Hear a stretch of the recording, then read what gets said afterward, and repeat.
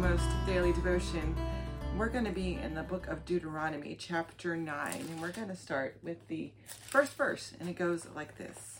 Listen, Israel, today you will cross the Jordan River to enter and take possession of nations larger and more powerful than you, along with huge cities with fortifications that reach to the sky.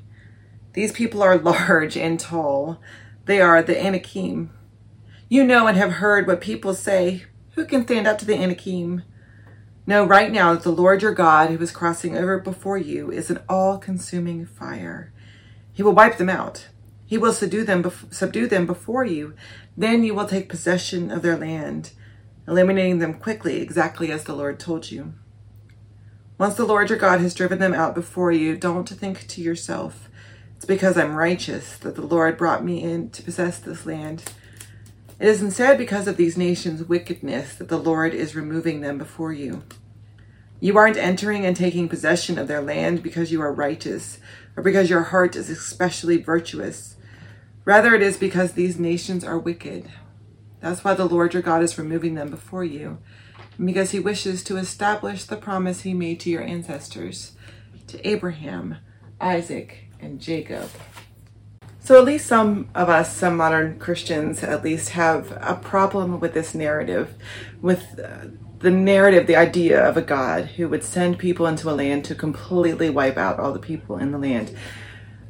This was the basis, this idea was the basis of what's called manifest destiny. And I may have talked about this before, but it's the idea that there are certain people who are divinely given the right by God to do whatever they want in order to take over the promised land.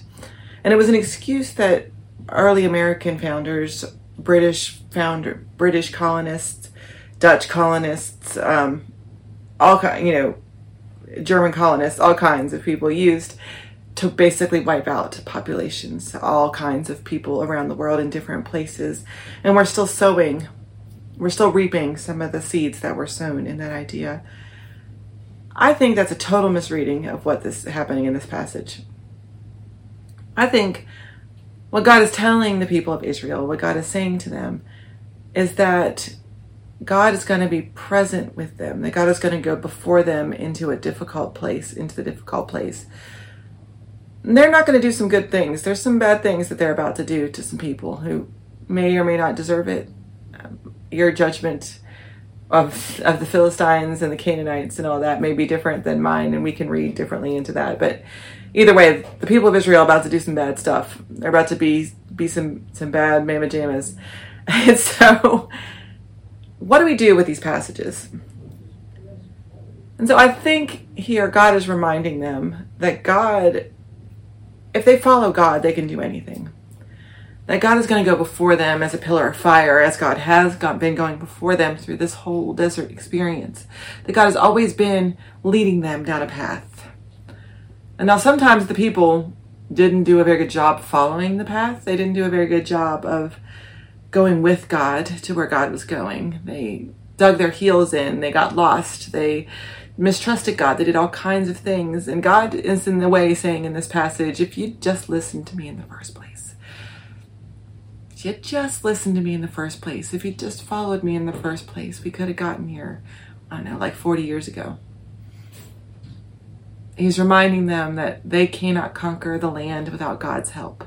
They cannot achieve the goal that they are looking for without God's help. And that sometimes we get a little too excited about our ability to do things. We get a little too excited about the rightness of our actions. We get a little too convinced that what we're doing is what God would have us to do. And that gives us an excuse to do all kinds of bad stuff.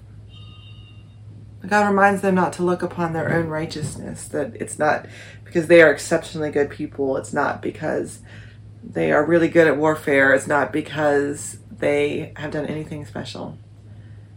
But it's God's favor. It's God's actions.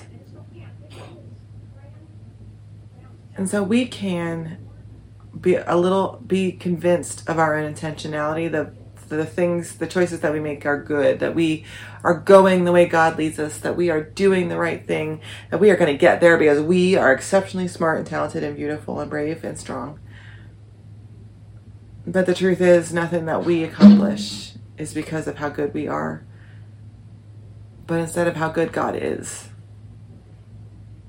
And that gives us a different intentionality to life. It's not about what I want, not about what I can do, but it's about what God can do through me if I just follow. I keep my eyes focused on the fire. God is good. We are so very often not. And we need to be okay with that. God bless.